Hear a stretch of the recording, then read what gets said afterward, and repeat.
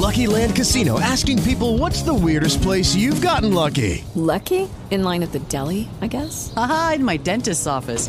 More than once, actually. Do I have to say? Yes, you do. In the car before my kids' PTA meeting. Really? Yes. Excuse me, what's the weirdest place you've gotten lucky? I never win and tell. Well, there you have it. You can get lucky anywhere, playing at LuckyLandSlots.com. Play for free right now. Are you feeling lucky? No purchase necessary. Void where prohibited by law. 18 plus. Terms and conditions apply. See website for details.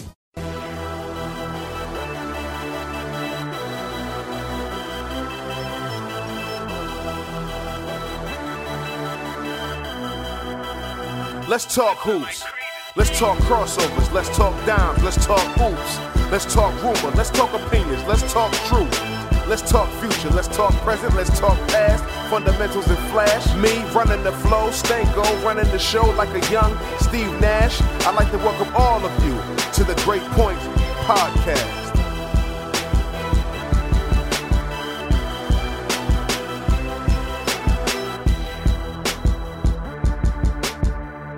This is the Great Point Podcast. I'm Adam Stanko. Before we get into our discussion with today's terrific guest, wanted to remind you to subscribe to the podcast on iTunes. We've got some outstanding guests and interviews coming up in the next few weeks, and subscribing is the best way to make sure you don't miss any of them. Today, I am welcoming back a good friend of the podcast, ESPN.com Cleveland Cavaliers beat writer Dave McMenamin. You can find Dave on SportsCenter basically every night during the NBA season, and he is one of the best basketball writers in the country. Even though he's a good friend of mine, I sincerely believe that. Dave, welcome back to the Great Point Podcast. I am glad to be back, Adam. Good to talk to you in the biggest dearth of NBA season for sure. We got the Olympic basketball to get us through the summer, I guess. Yeah, to get us through the summer. Yeah, usually this is the time when it's really dead for the NBA. So at least we're getting some games. Dave, I want to go back though. NBA Finals. Obviously, you saw it firsthand the entire season for the Cavs, while everyone else was keeping an eye on the Warriors. You kept saying in the background, like, let's not count these Cavaliers out. And obviously we all remember the comeback from 3-1 down. But Dave, I'm curious, who on the Cavs realistically thought they could win it when they were down 3-1? There's a lot of people on that team actually who believe they could win it. I had a conversation with Tyronn Lue late night after they lost Game 4, around 2 a.m. in the morning. I'm still at Quicken Loans Arena. He calls me up. We were texting about a story I was working on Kevin Love, who had kind of poured his heart out to me after Game 4, saying, what more can I do? I'm sacrificing for this team, and people still aren't accepting what I bring to the table. So I was asking Ty if he had any contributions for that story, and then he just called me up, and he said, listen, everything's right there for the taking.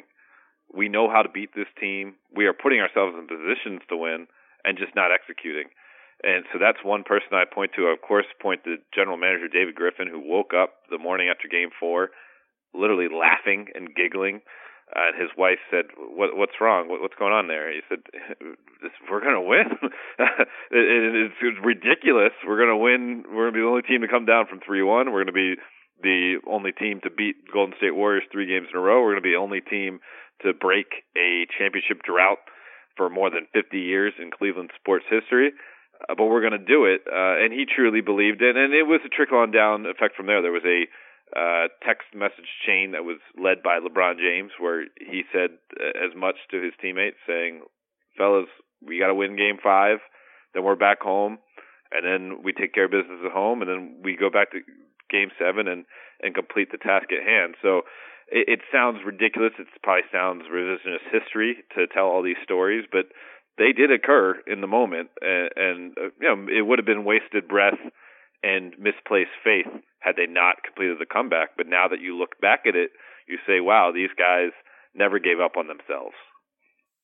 It's really interesting. It's funny, too, about the revisionist history part. I know Rick Neuheisel, the former Pac-12 football coach. He had coached at UCLA and Washington as a head coach, but he was at Colorado as an assistant coach when Cordell Stewart had that Hail Mary play some people might remember against Michigan. And before that play, Neuheisel had told me that he was running up and down the sidelines telling everyone, hey, we're going to come back. We're going to win this game. We're going to complete a Hail Mary here. We're going to win this. After it happened, everyone thought that, here he was, this Nostradamus guy who could predict the future, and they all believed in him.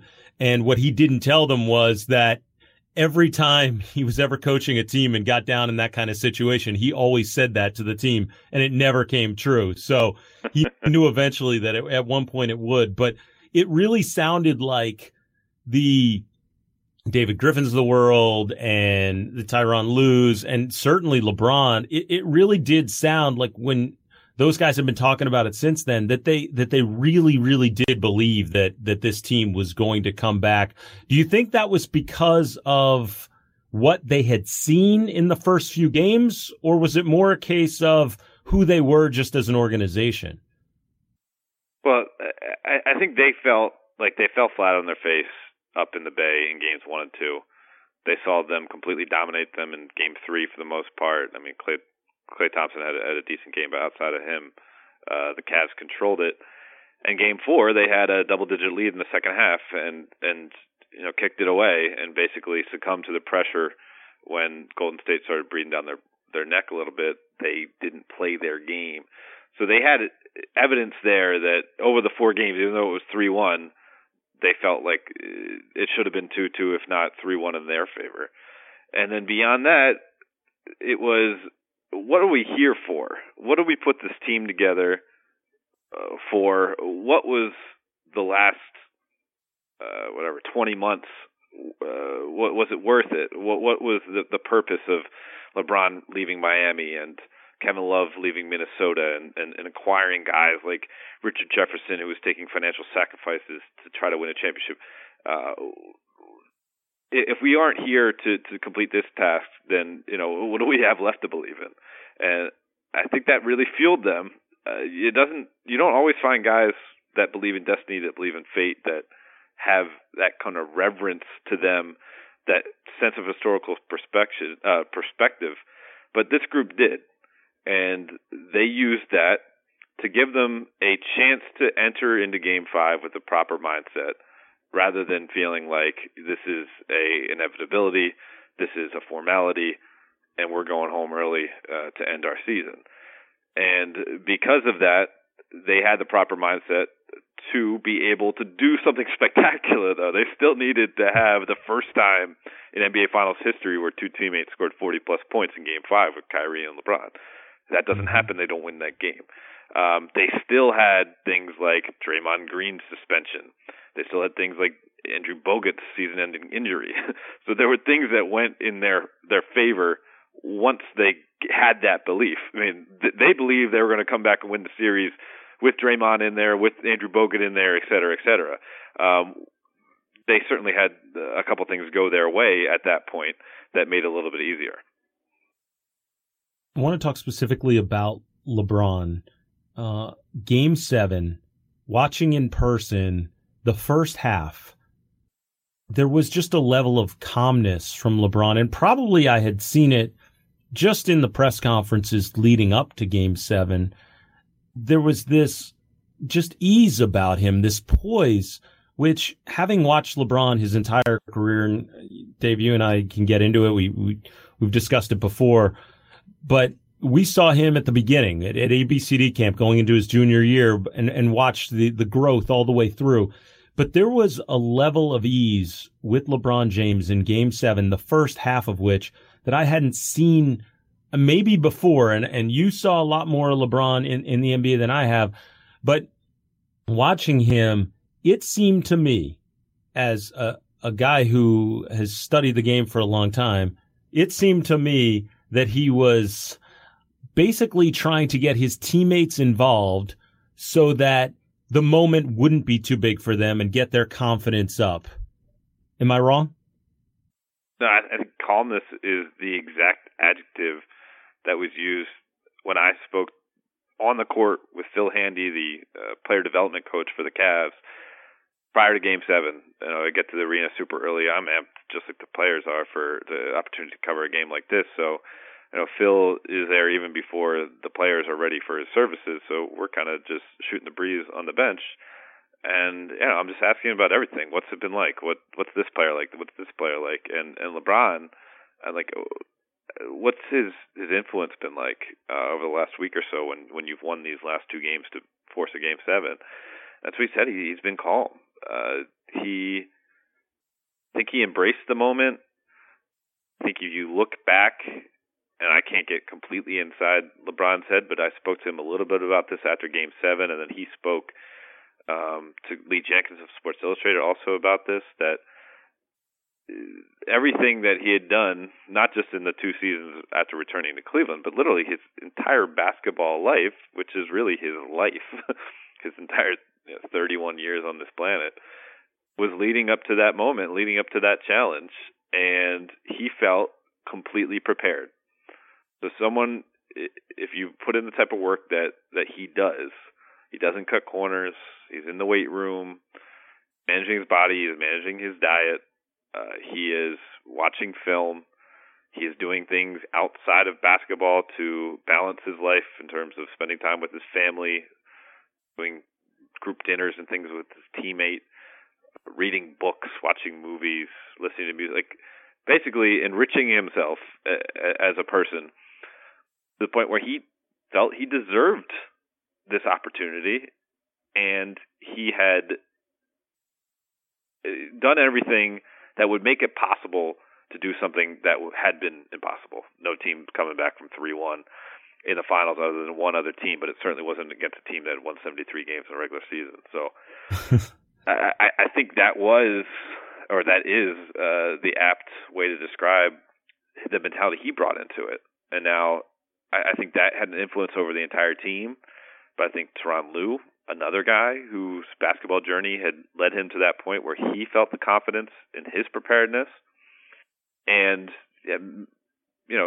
the beauty of having a 15-man roster is some guys, I'm sure, felt calm. Some guys felt antsy. Some guys felt angry for being underestimated. There was certainly, I would say, a level of rage and anger to Kyrie Irving's game because he resents the gap in the perception between him and Steph Curry. So you add up all of those approaches, but the one kind of overriding one being LeBron's calming influence. And again, I just think the Cavs, whether they believed they were going to win the series deep down in their bones, I don't know. But they got themselves to a point where they could win Game 5. And then if you could win Game 5, you can extend the series, and then all sorts of things are possible. Yeah, the cool part about that calmness about LeBron was it almost seemed like you're watching a guy who was, in a dream state when, you ever fall asleep and then all of a sudden you can control sort of the dream around you. When you know that you're actually that you're asleep, it's a really cool feeling. And I sort of felt that watching LeBron as though, well, I'm going to conserve some energy. I'm going to get these guys set up and we're going to be just fine. And that kind of confidence with one of the greatest players who's ever played was so unreal to see. Dave, I know you mentioned to me in the past about, LeBron being stunned and in 2015 when Steph won his first MVP and LeBron had even missed a bunch of games. And then this past season, Steph won MVP unanimously. And a lot of people had said, LeBron is certainly motivated by that. But I've also seen a quote from you recently talking about how there was other motivation for LeBron. Right. Well, I mean, he hinted at it last year during the finals. 2015 during the finals. That he had all the motivation he needs. I guess people were asking him about what it would be like to win the finals with a depleted roster, with Kevin Love out with the shoulder, Kyrie dealing with the knee and being out, and then there was other guys, Dellavedova and Ivan Shumpert were both maybe 50% of their physical capacity as well. And he was asked if that was something the fact that he could lead a depleted group would some that motivates him. And he said, I got enough motivation already. And again, people leap to, okay, it's number 30 on the Golden State Warriors, the prince of the NBA that people are gravitating towards over the king in LeBron. But finally, and I worked on him, I would say I had at least 4 or 5 conversations from the time the 2015 finals ended to the time the 2016 finals ended about what's that secret motivation. Like, we were in, I think, Madison Square Garden for an early, like, November game this past season, and he mentioned that he keeps notes on his phone of, season goals and then career goals. And I'm like, come on, you got to show me your phone, man. Like, after the reporter said dispersed, I'm like, because I know that secret motivation's on there too. So just come on, just let me see it. Like, I won't tell anybody. That didn't work. And maybe a couple of months later, actually, my dad had brought it up to me. He said, did he ever tell about that secret motivation? I was like, no. And I haven't brought it up with him recently, so I was like, used the dad angle. I was like, hey, LeBron, I was talking to my dad, and he wants to know. It didn't work. And then after the Toronto series in the Eastern Conference Finals, that was the last time I asked him about it before the NBA Finals, and he said we walked out of the tunnel together at the Air Canada Center after he was just as good as he was in the NBA Finals. I think he might have been even better in the Eastern Conference Finals this year. Just completely dominating all aspects of the game while shooting close to 60% from the field. I think maybe even over 60% from the field. My memory's failing me a little bit here. I mean, as efficient as you can be in the modern NBA, where efficiency matters, while having the kind of traditional NBA optics of 30-plus points and 10-plus rebounds and close to 10 assists. And he said, I'll tell you if we get 4 more wins. So, okay, obviously they get to Game 7. They get the win. I asked him in the post-game press conference, like, all right, you told me you're going to tell me, so what is it? And he goes, I'll tell you one-on-one. So I followed him basically that night in Oracle. He went onto the court to do a post-game interview with NBA TV. As he was leaving the court, he had a brief conversation with Bill Russell, which was a pretty neat thing to be a fly on the wall for. Made his way through the tunnel with his kids, go to the post-game portrait room, and took some portraits with his family and the starters, and I knew he wanted to capture this moment in time with LeBron he was posing for, and then finally he has to make the walk back to the locker room to shower and change and get on the flight to go to Vegas to celebrate their championship. And so this is my time. I get about 5 minutes with him, and I was like, all right, so what is it? And he actually starts to tell me, and he goes, wait a second, wait. So he goes, and he has a publicist who he's been working with for a long time, who he trusts, and I have a good working relationship with this publicist as well. And he kind of has one last conversation with the publicist, just to be like, all right, are we doing this? Okay, all right, no turning back. I'm going to tell Dave. And Miami, when he left Miami, after giving 4 years of his prime, 4 straight finals appearances, 2 NBA championships, someone on the Miami Heat staff, and not just one person, people on the staff told him he was going to be making the biggest mistake of his career to leave Miami at that point to go to Cleveland. And he was really hurt by it. Now, you wouldn't name names. I think just about anyone who's heard this story by now is assuming it's Pat Riley, and I'm in that camp. I imagine Pat was one of the names here. But he just felt taken for granted, and he felt that he wasn't being viewed as a human. He was being viewed as an asset and a basketball player. And rather than to see the big picture here, that, like, where would your franchise be had he not come to you in the first place? You'd most likely still be stuck on that one championship as a franchise from 2006.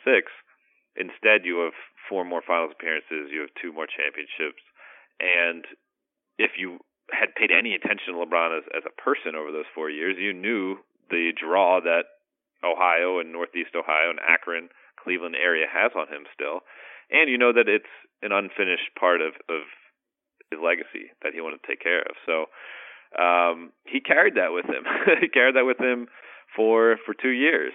And it wasn't just the release of, being a 13-year NBA player and finally winning one for Cleveland and, erasing some of the demons from the decision.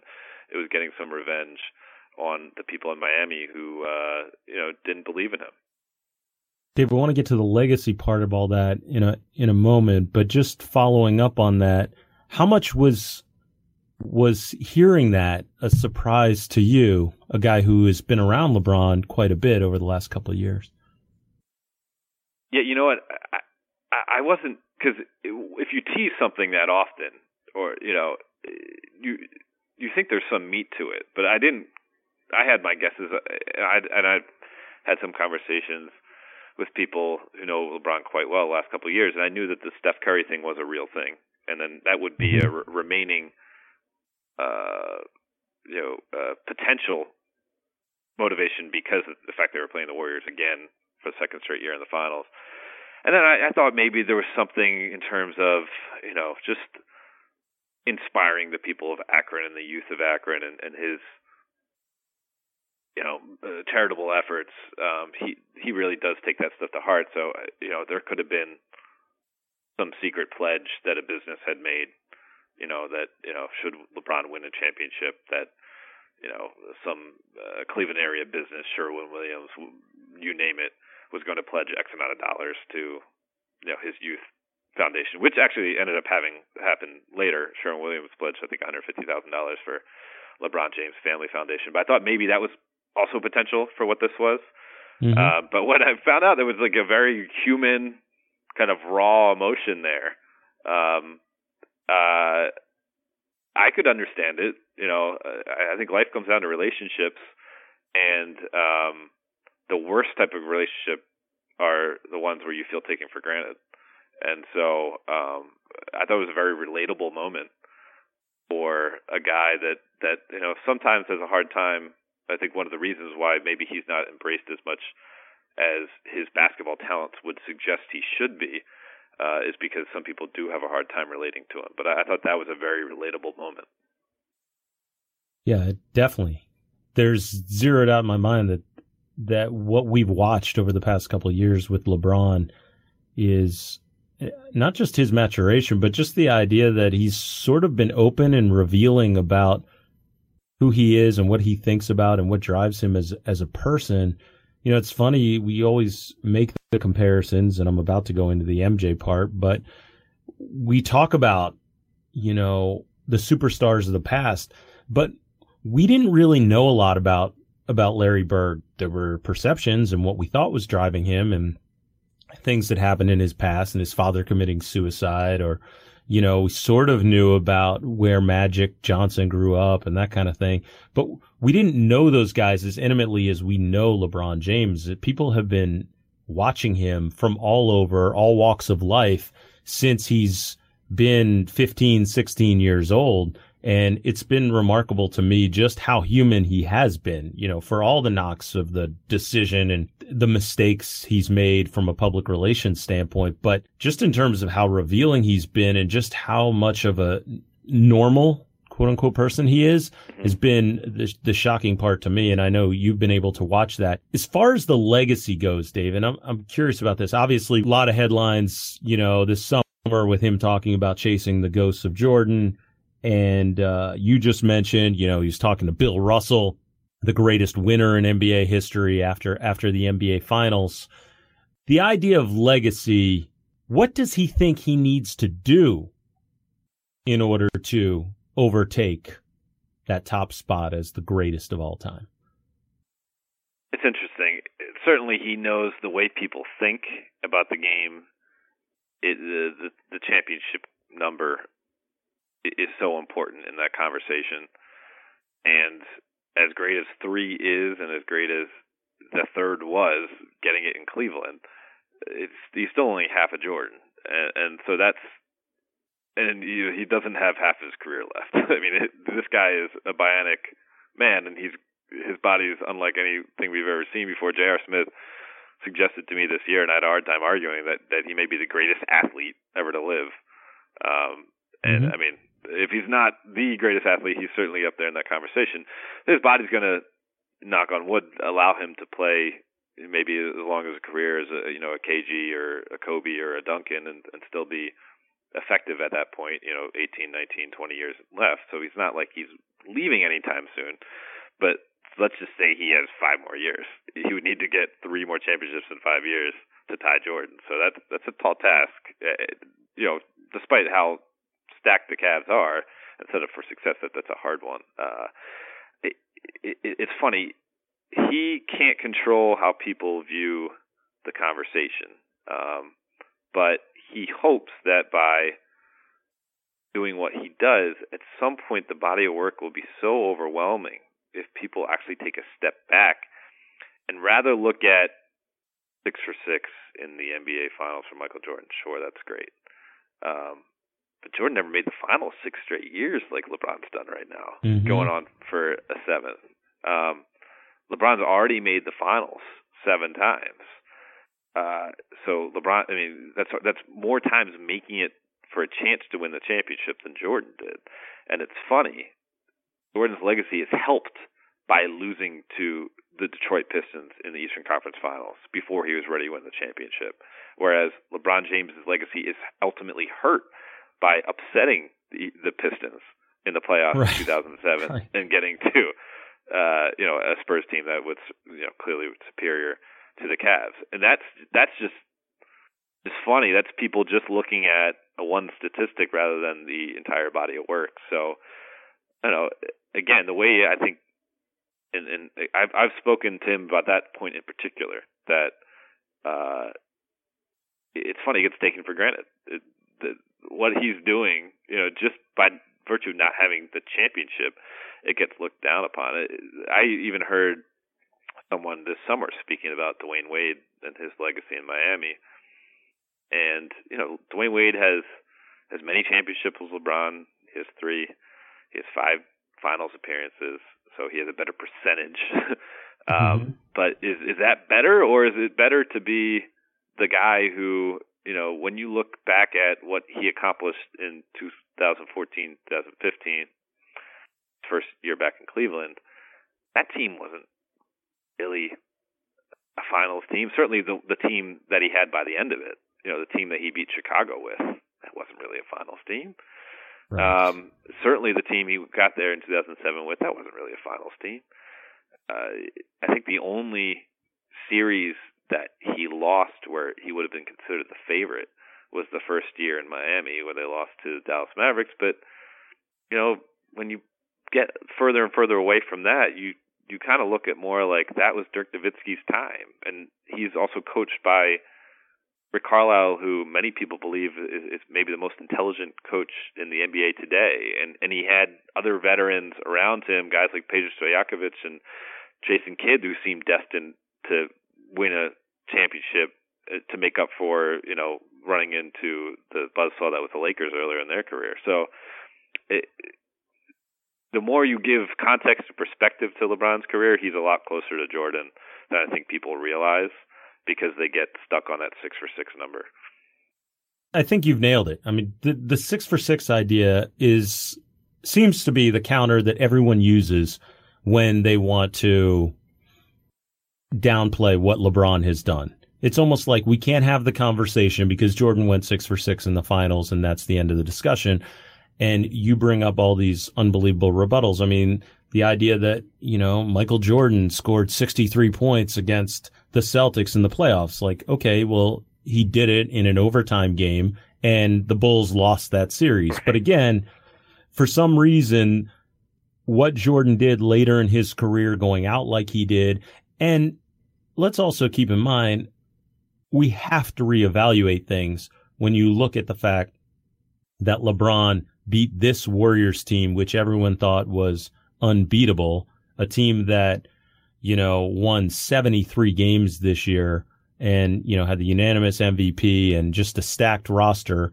And not to mention, LeBron loses the finals last year, and it's probably the best individual finals performance I saw in my lifetime, and they lost. So to just gauge greatness upon winning percentage in the finals, like you said, is just such a narrow viewpoint. It's stunning to me.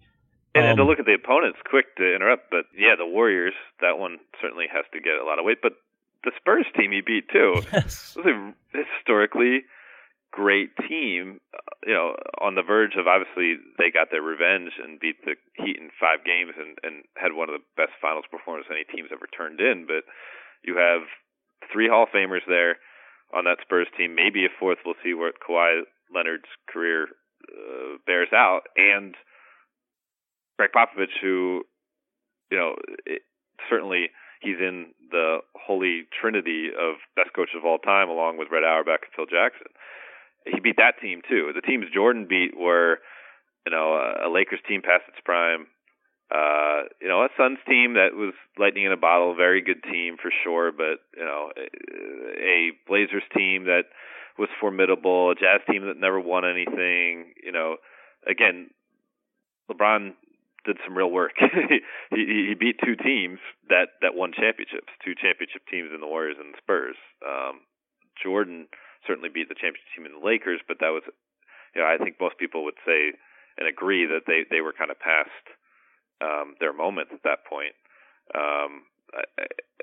Again, I'm not to diminish what Jordan accomplished. I just think there is context you can add to LeBron's career that makes this a lot closer race than I think people realize. I agree with that. And the other thing that you touched upon was the idea that some of these Cavs teams that LeBron was playing on early on in his career weren't quote unquote finals teams. And I've always thought if he doesn't go to Miami, he gets crushed for it, and understandably to a certain extent. Fine. We all agree with that. But if he doesn't make that move to Miami, are the Cavs ever even able to put together the kind of roster that they were able to put together because he went to Miami? It's almost like he forced their hand in a way, and then, he left because they weren't going to win, or at least win a lot of championships, and that's what we're judging people's resumes on, our NBA Finals appearances, but more importantly, wins. So if that's the case, with the roster that he was playing with, he doesn't end up getting a chance to play with Kyrie Irving unless he leaves Cleveland. Right. And you got to win with top-level teammates. It's just not done. Where a guy, he could be Carmelo Anthony. I mean, Howard Beck wrote a good, really very good piece for Bleacher Report last year, diving into the friendship between Carmelo and LeBron, and also Dwayne Wade and Chris Paul, and maybe they harbor some aspirations of all playing together someday in the NBA. But it spoke about kind of the parallel existence that Melo and LeBron have lived in the NBA, where yes, LeBron is a better player than Carmelo. Anyone can see that, but it under the different circumstances, LeBron could have had the career where he's never winning anything and just seen as a bit of a waste of talent. And Carmelo could have been the guy playing with the Pistons from the start and playing with talent and winning, and et cetera, et cetera. And we would have viewed both these guys' careers completely different. So winning is a very important thing. And if you put in the amount of time that he does to try to make it possible every year, and to deal with that disappointment for, I guess it was 7 straight years when he left for Miami in the first place. If you think about the person, if you think about the process, if you were trying to envision yourself going through the same thing, it's very understandable what he did. And then I think you could go back and certainly we could dive into the decision that was had some problems about it PR-wise. But, the Cavs, if the Cavs trade for Amari Stoudemire instead of Anton Jameson, maybe he wins before he leaves, and maybe everything's different. It wasn't like the Cavs made every single right move before he made his initial exit. Dave, the other thing about this is that what LeBron gets crushed for is going to play on a super team, and that he started this whole trend of super teams and this idea of super teams. Well, we look back historically. Magic Johnson was very close with Buss and forcing management's hand on coaching decisions, personnel decisions, also getting a chance to play with Kareem. James Worthy wasn't too shabby himself. Byron Scott, that whole loaded roster that the Lakers were playing with. People talk about, oh, well, Burden wouldn't have done that. Well, the whole front court Bird played with's in the Hall of Fame. So is Dennis Johnson. They bring in Bill Walton as a sixth man. And Michael Jordan, I mean, aside from the fact that the Bulls end up with Scottie Pippen and was huge for his career, but Tony Kukoc was the best player internationally, the best player in the world outside of the United States, and they had a chance to bring him to the Bulls, which is unfathomable. I mean, thinking about that on one of the top teams in the NBA right now, if they brought in the best international player in the world, as it was structured back then. So all those guys had a hand in getting great talent, to your point, that you cannot win it on your own, regardless of how people want to change the way they think history has played out. And it's funny, this is basketball. I mean, think of AAU. Like, we both grew up outside the Philly area. You know, Tim Thomas Playas was one of the big programs in Jersey, and you saw people who didn't live that close to where they practiced stuff like playing on the team, because it would suck up all the best area talent. We think of NCAA, you know, every year recruiting classes are rated, you know, 5-star class, et cetera, and praised. The Fab Five are considered one of the most revered teams in the history of baskall. What is that? It's guys coming from different areas to play together to put their talents together. So why in the NBA is it so frowned upon? Where in the NBA it's grown men making their decisions based on family and financials. There's a disconnect where I just don't get why on lower levels, where it's on some level you would say it'd be less pure and more manipulated by the people bringing the players to those teams, because there's more people in the young player's ears. The player can't necessarily make all decisions for himself. It's done then, and it's digestible to people, but it's done on the pro level where these are grown men making decisions for themselves as a grown man, and it gets, you know, struck down upon. It's kind of funny. Oak Hill Academy, the prep circuit, right? AU, as you mentioned. Yeah, I remember the Atlanta Celtics had a team of their front line at one point was Randolph Morris, Dwight Howard, and Josh Smith. I mean, you had three future NBA players. Two of them would be, you know, all-stars, and then Javaris Crittenden is one of their guards, another NBA player. And I mean, there are countless AAU teams that were just fantastic. But you're right. You look through. I mean, just Oak Hill Academy on its own, you know, just restacking every year, and everybody. I mean, and the thing is, and this goes somewhat to the Durant situation now. Anyone who has played basketball competitively and who understands the game, basketball is just more fun to play when you're playing alongside guys who are knowledgeable about the game, have high basketball IQs, that play hard.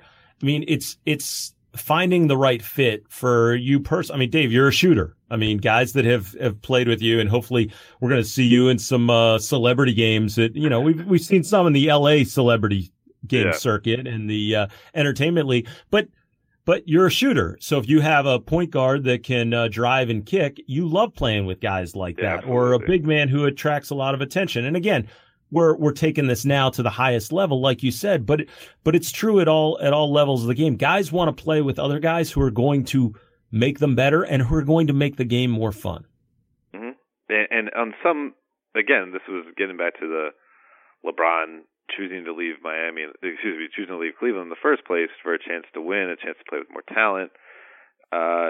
It's not, again, these players are really well paid, and it's a very good life. Don't get me wrong. I would trade being a beat writer to being an NBA superstar any day. But for someone like Kevin Durant, it's not necessarily an easy existence. So there's a lot weighing on you.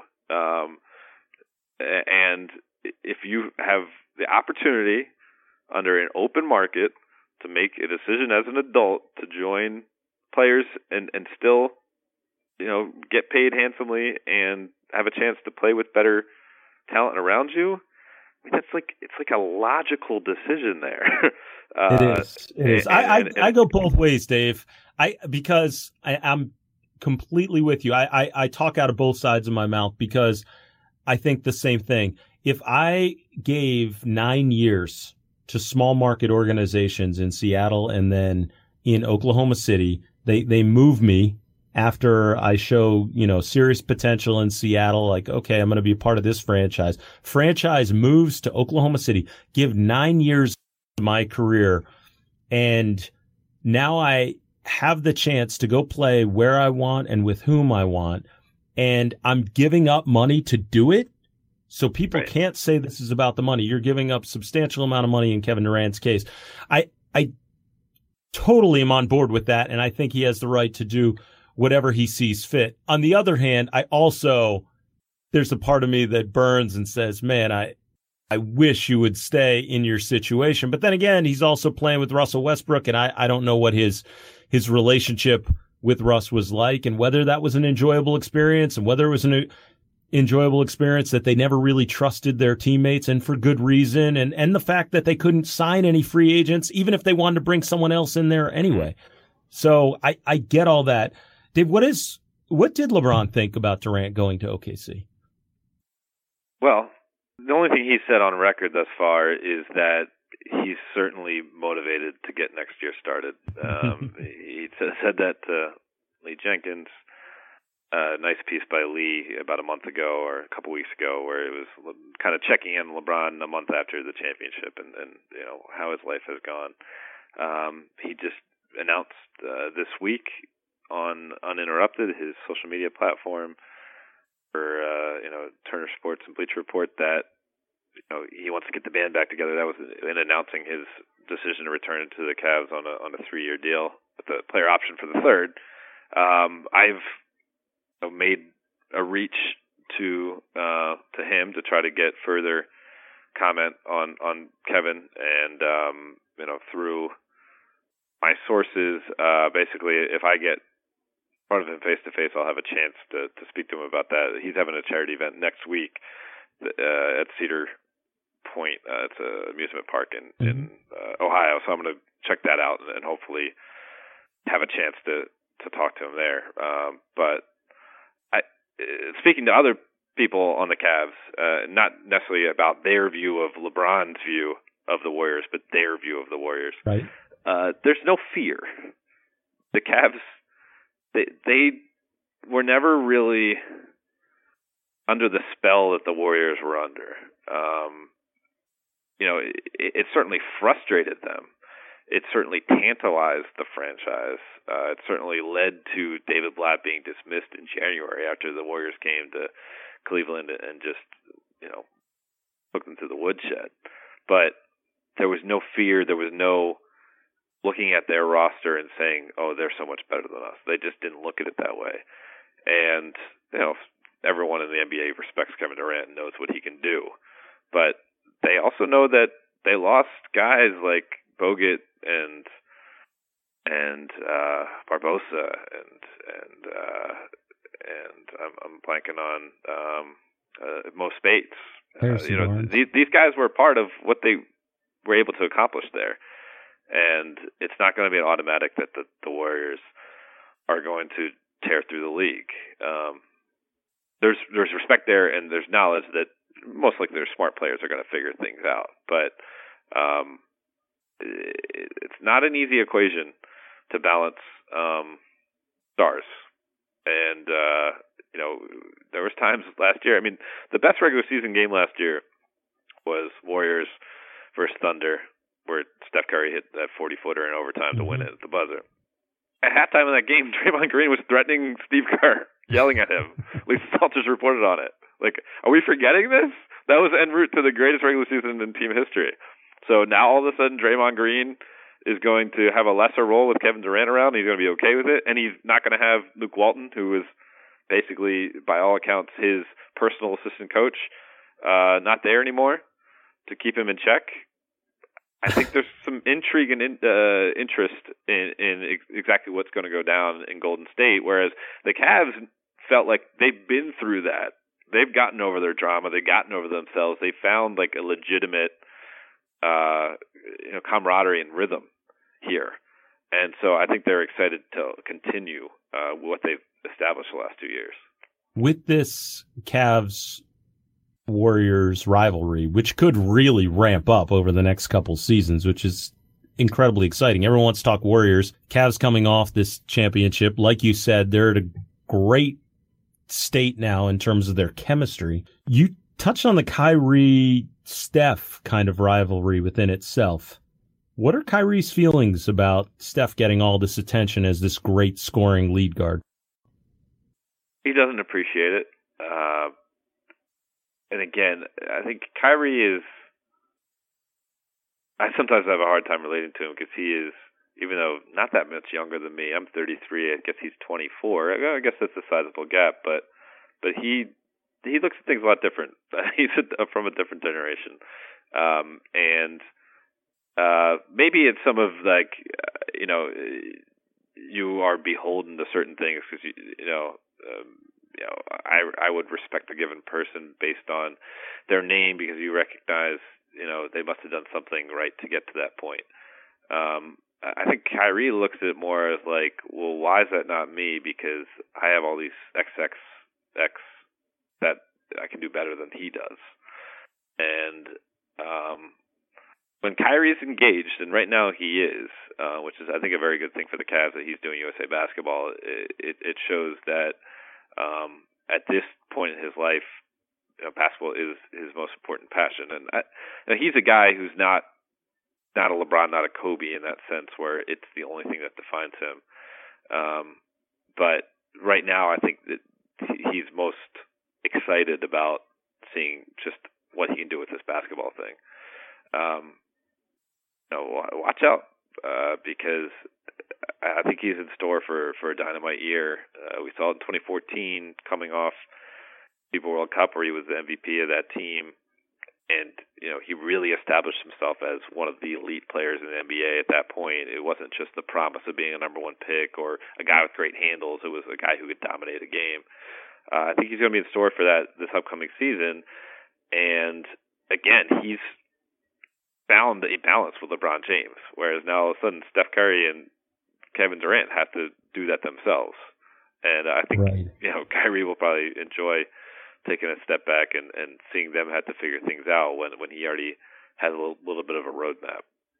You talk about that balance, and that's something that's really interesting to me is the on-court stuff. I mean, yeah, Kyrie is a fascinating guy. Sometimes he seems brooding, and then other times you see him at his basketball camp doing the running man with all the kids, and it's like, oh, I love this guy. Sometimes he's a kid, and then other times he seems so serious, and he talks about his brand, and then we see the commercials that he does, and he gets marketing opportunities, so there's no doubt about that. He's one of the most marketable players in the league. But just from an on-court perspective, it's really interesting because as a lead guard, always it was thought of in the NBA that to be a true point guard and to win, you needed to have true point guard skills. You needed to be a coach on the floor. You needed to make other teammates better. You needed to set up the offense, drive, dish, what have you. And we always saw that, whether it was, even guys who could score from that position. Isaiah Thomas was a guy who set people up. Magic set people up. John Stockton, Chris Paul. And Kyrie is a different type of guy. I mean, in the finals alone, David, just want to run through his assist statistics in the finals. Game 1, 1 assist. Game 2, 1 assist. Game 3, 8 assists. Game 4, 4 assists. Game 5, 6 assists. Game 6, 3 assists. And Game 7, 1 assist. I'm so curious about Kyrie because I don't even know if my brain is able to handle this whole changing of the point guard position in the NBA. And people want to say positionless basketball, but point guard is still the one position where you have to be the quarterback and at least initiate the offense. And the Cavs have this unique thing with Kyrie and LeBron James. So I guess my question is, as a point guard, is this who we can expect Kyrie to always be? I think as long as he has the personnel around him, then yeah, that they do right now, then this is what they want from him. Because, again, one, he's not in a traditional situation. He has the best point forward ever to live in LeBron on his team, and the best playmaker outside of Magic at that size. So that's unique. And then two, so that if you're going to judge his assists purely by number, I mean, again, same reason why you shouldn't say, oh, Kevin Love's rebounds have gone down a couple since he was in Minnesota. Well, he has other guys who got rebounds, guys like LeBron James. And then beyond that, I think you look at how they have guys like Kevin Love and Channing Frye. Even when he plays with LeBron, he'll stay on the perimeter sometimes, where he has the best handle in the league, or one of the top 2 or 3, along with Wall and Chris Paul and Steph Curry, where if he has one-on-one coverage, and because guys can't double because they have to stay attached to a guy on the perimeter, he's a very efficient player, just breaking a guy off the dribble and getting to the hoop at that point, or drawing a foul and getting to the foul line. So as long as the team is set up the way it is right now, he should be playing this brand of basketball. Now, if LeBron starts to get into his twilight years and start to operate more out of the post, as some people have been calling him to do for years, you're going to need Kyrie to play more of a traditional point, and you're going to have to dump it down on LeBron and make sure you get those entry passes, or you break it down and then look for LeBron with pocket passes. We'll see when that evolution is necessary to start occurring in Cleveland. The interesting part to me, Dave, was, and this is strictly from statistics standpoint, but anyone that was watching could notice it as well. Eastern Conference semis, I'm going to throw some more numbers out at you. This is Kyrie, averaged 21 points a game, 6.3 assists. Eastern Conference Finals, 24 points a game, 4.5 assists. And the Finals, 27 points a game, 3.9 assists. And in each of those series, his free throw attempts went up. So he was obviously attacking the hoop more. Right. And there is not a better finisher for a perimeter player. Maybe not a better finisher in the NBA, period. I don't care what size. For like a non-dunker, yeah. Yes. I mean, just fantastic at finding a way to finish, like Tony Parker used to do too, getting in the lane, and you'd think there's no way this guy's going to be able to score amongst the trees, and he finds a way to do it. Rod Strickland used to be that way as well. I guess what I'm curious about is this more geared to him scoring. Obviously, each of those teams was different. Each of the coverages they were playing were different. But how much of this do you think is them during the finals just sort of figuring it out? Like, in other words, is this what we saw in the finals? Like, did something, did the light go on? I think part of it is honestly, and the NBA playoffs are so long, so it may sound like, unless you remind yourself that they last 2 months, that this is a little unrealistic. But I think physically, he was feeling the best he was feeling as the playoff was going on. He was literally getting stronger. And if you remember the timeline of his knee injury, like, he didn't return to the court until late December, and he really didn't do anything in terms of real basketball before that. He did some light running starting in late September, a lot of ball handling and shooting stuff, but he was still working to a point to get his legs underneath him over that 6 months leading up to the finals. So I think that's a big part of it. I think it was a confidence thing for sure, because the Cavs played excellent basketball for the first 3 rounds, and he was getting the green light from Tyronn Lue to LeBron James to Kevin Love, feeling good about what the team wanted him to do to exploit his talents. And I think the third thing is that the Cavs, I guess you want to talk about formula and what is actually working and what they found. And again, I think a lot of teams would theoretically love to do this. So it's easier said than done, but they recognize that Kyrie and LeBron are 2 of the most efficient players in the entire NBA in fast break opportunities. Best way to generate those fast break opportunities is to play stifling defense and create steals, deflections, and the like, or long defensive rebounds that they immediately turn down to runouts on the defensive end.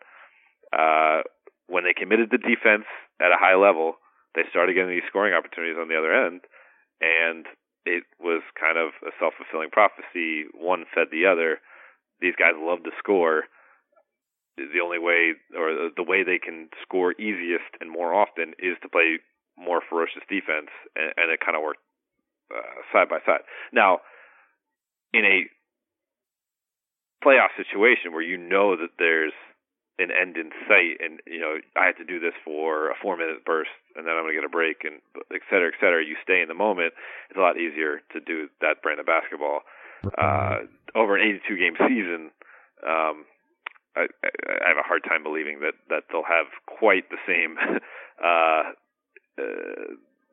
maybe not understanding, but quite the same acceptance of maybe not having quite as much balance in terms of passes and scoring for Kyrie Irving, but still fundamentally, they view him as this hyper-talented guy who can break his guy off the dribble and get them points. And I don't think they begrudge him for exploiting that talent. Yeah, I've heard David Griffin talk about the idea that even though everyone wants to look at pace, the Cavs love to play fast, but they want to do it when, just like you described, they're getting opportunities, live ball turnovers or, quick shots, or just forcing issues on the defensive end, and that they're just incredibly efficient as a fast breaking team. So, I guess over the course of a regular season, you're not going to see that as much as certainly you're going to see it perfected in the playoffs when you get a chance. Dave, Kevin Love, it's really remarkable. You did mention me. We're talking about a guy who statistically put up some of the best numbers when he was in Minnesota that we've ever seen. I've had issues with Kevin Love throughout his career because I felt like during his time in Minnesota, there was a stretch where if you looked each year, he was settling for more and more 3-point shots. Like, he wanted to be a guy who wanted to stand out on the perimeter and shoot shots. I mean, the guy came into the league. Everyone talked about his crazy outlet passes and, what he had done in his one season at UCLA, as well as being an all-time great high school player when he was in Oregon. But when he was in Minnesota, it seemed like he was a stat-first guy and a guy that wasn't necessarily about winning. He has made the ultimate sacrifice. On a team with multiple superstars, he took a back seat and has seemed to take on, hey, I'll take on whatever role you kind of give to me. We saw a different Kevin Love in the first quarter, Game 7. He had 4 offensive rebounds and really set the tone for that whole game in the first quarter. How has he accepted this role as third banana? And I guess the second part of that is, has he totally accepted it? Well, I think to understand why it seemed to be such a struggle for him at first is to understand what the journey's been like for Kevin Love. One, trying to get out from under the shadow of his family, where he's not just the nephew of one of the Beach Boys or the son of an NBA player. So that's something that he's trying to figure out and establish value as Kevin Love. And then, he's the big kid with some skill, but he's the big kid. He's the beefy kid. And then trying to, better himself to do that. So then he found this sweet spot in his, early 20s where now all of a sudden he's being viewed as Kevin Love. He's, Stan is his dad, not he's Stan's son, and, et cetera. And he's getting attention from women. He's a bit of, considered one of the more handsome guys in the league. And he liked that. And that was all the work that he'd put into his life. Now I found like a persona that, is a reward for the work I put in. And then you go to Cleveland and you have to, all the things that he did to maintain that persona, like checking the stat sheet at the end of every night, and, kind of the same way where, our average person would go to work and, to prove that they went to work, answer emails or punch the time clock. He was making sure he had 20 and 10. And then all of a sudden that's taken away from you, and you can't define your success on 20 and 10 anymore. And you have to find a way to feel good about just making contributions here and there, or having a good 3 quarters, and then recognize that the team went with a small ball lineup, and the opposition did, and your guys are better off not playing you in the fourth quarter and having your ego be able to understand that you did your job in three quarters. That was your job that night. So it was a process, and I don't think it's a process that's ended for Kevin. But I've spoken to some people around the Cavs about Kevin's summer, how it's gone, that he's working as hard as he ever has, because he feels rewarded from being part of the success. And not just that, he found a role on that team where he was embraced for being who he is, and he stopped taking himself so seriously. And you talk about guys like Channing Frye in particular and Richard Jefferson. They finally made Kevin feel connected in Cleveland. It took about a year and a half of his Cleveland experience to really feel like, I'm not just a mercenary for hire. I'm not just another talent that came elsewhere to try to make this thing happen. I'm part of this culture. People understand what I'm about. They understand what I bring. They understand why sometimes I am frustrated and moody, because it's not an easy thing to go through. But at the end of the day, it is kind of easy, because it's better to be on a team like this with the chance to win than be on a team that's destined for 35 wins. So I think he's someone, from my perspective, and I'm never going to pretend that as a media member I'm around these guys enough to know everything that's going on in their lives, but we have a decent amount of interaction over the course of a season, and I think he's just maturing. He's gone from a 25-year-old kid who defined himself one way to a guy who's becoming like a late 20s, like a man who I think understands what matters a little bit more now. So I honestly think he is set up for a lot of success moving forward with the Cavs. That's still going to mean there's be games where they play a team with a matchup nightmare and he's going to sit. But if he again focuses on all the other good stuff that he does, not focus on the rare occasion where he'll be sitting, he'll be just fine. I've described him almost as a walking hypothetical question, because we always toss out these hypothetical questions when it comes to NBA players. Like, would you rather be Kevin Love in Minnesota, a guy that's getting all this attention, putting up crazy numbers, being regarded as one of the best players in the league, all-star nods, all that kind of stuff, or actually be the guy that gets to win championships, but you're not the first or second best player on the team, but you're playing on an all-time great team? And it's that whole thing you were talking about before, the comparison between, the two class of 2003 draft guys in Carmelo and LeBron. Here's LeBron. I mean, his greatness took Cleveland teams that didn't belong to be in the finals and took them to the finals, but they weren't going to win. And, would you rather be the guy, or would you rather be the third guy and be on a winning team?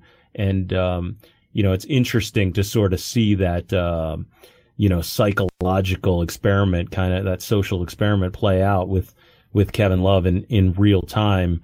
Go ahead.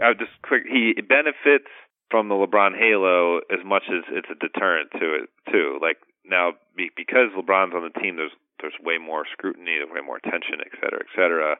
But he has a chance to win, and ultimately, I mean, you do have the danger of being the scapegoat type of guy. But really, the pressure's on LeBron. I mean, Kevin Love. No one's going to be looking at Kevin Love's career and say, you failed, so you're not one of the all-time greats. Like, I think he understands that, he's destined to be a multi-time all-star, and now he won a ring, so he feels good about that. He's going to make a ton of money. That's kind of the path he's on, and that's okay. He wasn't gifted with all the physical attributes necessary to put himself in the conversation as a top 5 player of all time. LeBron has that constant pressure of like, you better serve your talents or you are going to be looked at as one of the wastes. And so on some level, by being on a guy like LeBron, he escaped some of the pressure. And to think back like a summer ago, when he was a free agent, like had he gone to a place like Boston or New York or LA, I'm not so sure that's a better existence. I believe that all three management structures in place of those three teams, like they would have started to build a winner around him.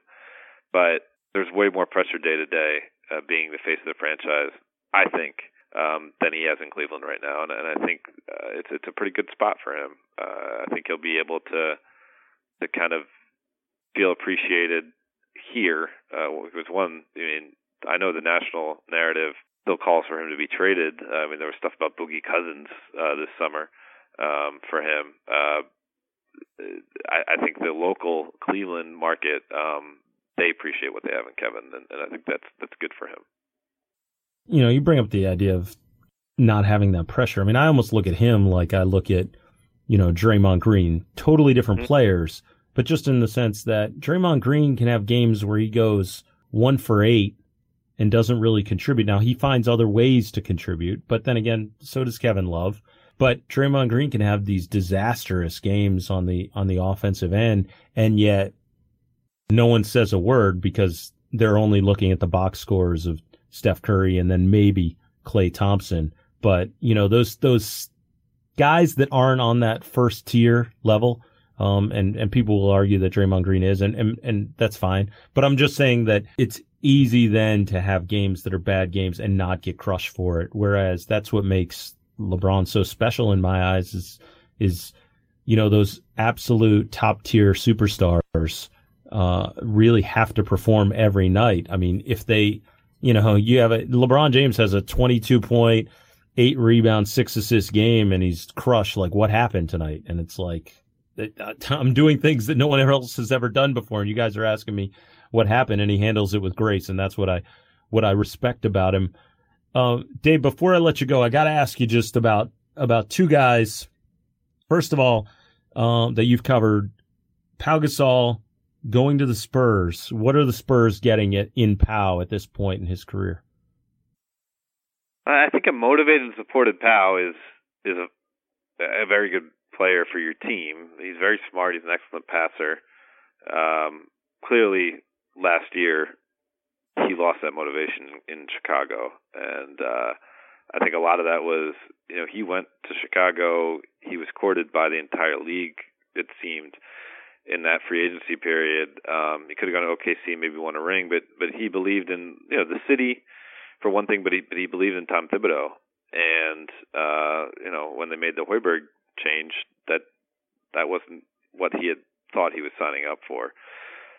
So you get to a team that has a coach he can respect, to a coach certainly who he can share a bottle of wine with, who understands that there's more to life to basketball, but you should still treat basketball the right way, who has always respected international players and what they bring to the table, to the point where when you walk down the hallway at the AT&T Center to go from the general concourse to the catacombs of the Spurs locker room, they have Jacob Reese's Stonecutters quote printed in every language of the players that have played for the Spurs over the years. So, there's French for Tony Parker and Brazilian for Thiago Splitter, and right on down the line. And now you have Spanish for Pau, for sure. It's a good opportunity. They still have young talent in Kawhi and LaMarcus Aldridge and Tony Parker. Even as we're seeing in the Olympics this summer, still has something left to give. So it makes sense. I was a little surprised. I thought maybe he would go take a little bit more of a financial sacrifice to, maybe go back to LA. I know he's still very much attached there, or maybe play for Phil in New York. But it makes sense. I think he's trying to have the best of both worlds, where he made some money and have a chance to win. Like, no one's going to say that the Spurs don't have a chance next year. So I think it makes sense a lot of respects. All right, now the other one, and this is for a buddy of mine, Justin Waholtz, who's a serious Lakers fan and, has been a fan of your work, Dave, since you're covering. Are we classifying as a fan of my work? I'm using the term loosely. But, he would tweet at you and make comments and suggestions. We can at least call them that. But he is really excited, maybe tempered excitement over Timofey Mozgov coming to the Lakers. So I wanted to hear from you, for Justin, the best case scenario for Mozgov when he gets to the Lakers. What does he become? Well, quick to give you a perspective on what happened to him last year. It was disaster for him. He was such a amazing fit at the end of the 2014-2015 season when they acquired him from Denver. To the point where he had like a game of 28 points and 13 rebounds in the NBA Finals against the Warriors. So he was a legitimate fit, but then he had to get some knee scope in the off season. He came back too quick. He is someone who wants to do good, wants to do the right thing, wants to fit in, and his confidence was hurt because LeBron James is not an easy teammate to play with. As encouraging as he can be, he has certain standards, and if you constantly fail to meet the things that he's trying to coach you at and try to get you better at, he can be a little difficult to play with. So Timo, again, took him too long to get in shape. Part of that was the Cavs' fault. They should have probably shut him down rather than to try to play him as much as they did early on in the season. And then when he did come back, he was still trying to get caught up to speed, and then his confidence was shot. Timofey Mozgov loves life. I think the LA lifestyle will suit him well.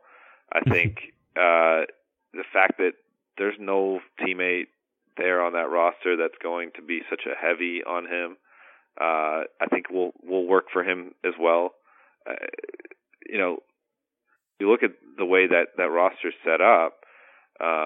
Julius Randle's a little bit undersized, or certainly he is undersized at the 4 position. To give him some support in the back line of a guy like Mozgov, I think he'll be appreciated for what he provides, and he's much more mobile than Roy Hibbert has ever been. Even when he's injured or when he was dealing with the knee pain last year, he gives you a lot more mobility than Roy Hibbert does. In the number, the sticker shock, he's not going to put up the PER that a guard making $17 million a year will. But he stays healthy and they support him and Lakers fans embrace him. He can be a guy that can help that team get moving in the right direction. And Lakers fans, it's a tough summer when you consider that there were some major names out there and they didn't acquire any of them. I understand that, but between Ingram and Mozgov, their team got better, and so we'll see if that'll be enough to save the Jim Buss, Mitch Kupchak brain trust there, because the clock is ticking on the guarantee that was made a couple of years back by Jim Buss. Mozgov, 4 years, $64 million, and I've been a fan of D'Angelo Russell's for quite some time. I think it'll be interesting to see what happens to him. And Justin insists that Larry Nance Jr. is going to be the next great Laker. He has told me to watch out on numerous occasions. So write that one down, if you will, Dave. If he can, he's a hell of an athlete, and he's long, and he seems to get after it. I like him. A great Laker. We're talking about the Lakers. So, if you say he was going to be a great Minnesota Timberwolves and, he'd be up there with Sam Mitchell, sure. But, great Lakers are like Elgin Baylor, et cetera. So, I might pump the brakes on that one a little bit. But I certainly like him. I got a little D'Angelo Russell story that you might like. I just heard this the other day, that he's walking through the gym, FaceTiming with someone at the Lakers practice facility. And one of the team staffers had the schedule that just came out. And D'Angelo was like, "Oh, what do you got there?" He's like, "Oh, it's the schedule." He's like, "Oh, let me see that." He grabbed the schedule, scanned it real quick, and he's like, "Yo, we're gonna bust your ass on November 13th." And then the staffer got a glimpse of who he was FaceTiming with. It was Karl Anthony Towns. Again, maybe getting back to the AAU generation or whatever. These guys in today's NBA, it's a fraternity more so than it's a rivalry on sometimes. D'Angelo Russell and Ben Simmons were high school teammates, and Joel Embiid went to the same high school before them. So, exactly, I think that's the perfect way to put a bow on it. Dave, I as always cannot thank you enough for the time, the great stories, the insight, and yeah, man, just love talking to you. Absolutely, Adam. And we're doing the finals forensics about 2 months later. Sorry it took so long to get it done, but I enjoyed it. Oh, as always, we'll have a lot to talk about once this season pops off. But check out Dave McMenamin at Mick10 on Twitter. All the fans, just like my buddy Justin, can reach out and tell him how much you love Dave. Dave loves to hear from his fans. So Dave, enjoy the rest of your summer. All right, you too, Adam. So again, that's Dave McMenamin. Always enjoy having Dave on the podcast. You can catch him on Twitter at Mick10. You can catch me, Adam Stanko, on Twitter at NaismithLives, and you can catch this podcast on Twitter at Great Point Pod. As I told you off the top of the show, we'd love if you could subscribe to the podcast on iTunes. Give us a rating. That always helps. And check out Yao G's, who does the intro music. He is phenomenal. You can find Yao G's music all over the internet. Check out his stuff. We really appreciate Yao G's providing us with the intro music. That'll do it for this week. We'll catch you next time.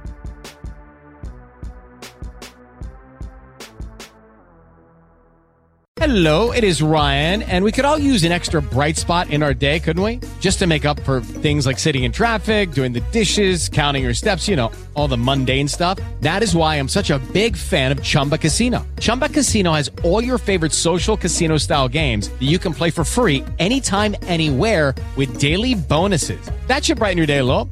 Actually, a lot. So sign up now at ChumbaCasino.com. That's ChumbaCasino.com. No purchase necessary. VGW Group. Void where prohibited by law. See terms and conditions. 18+.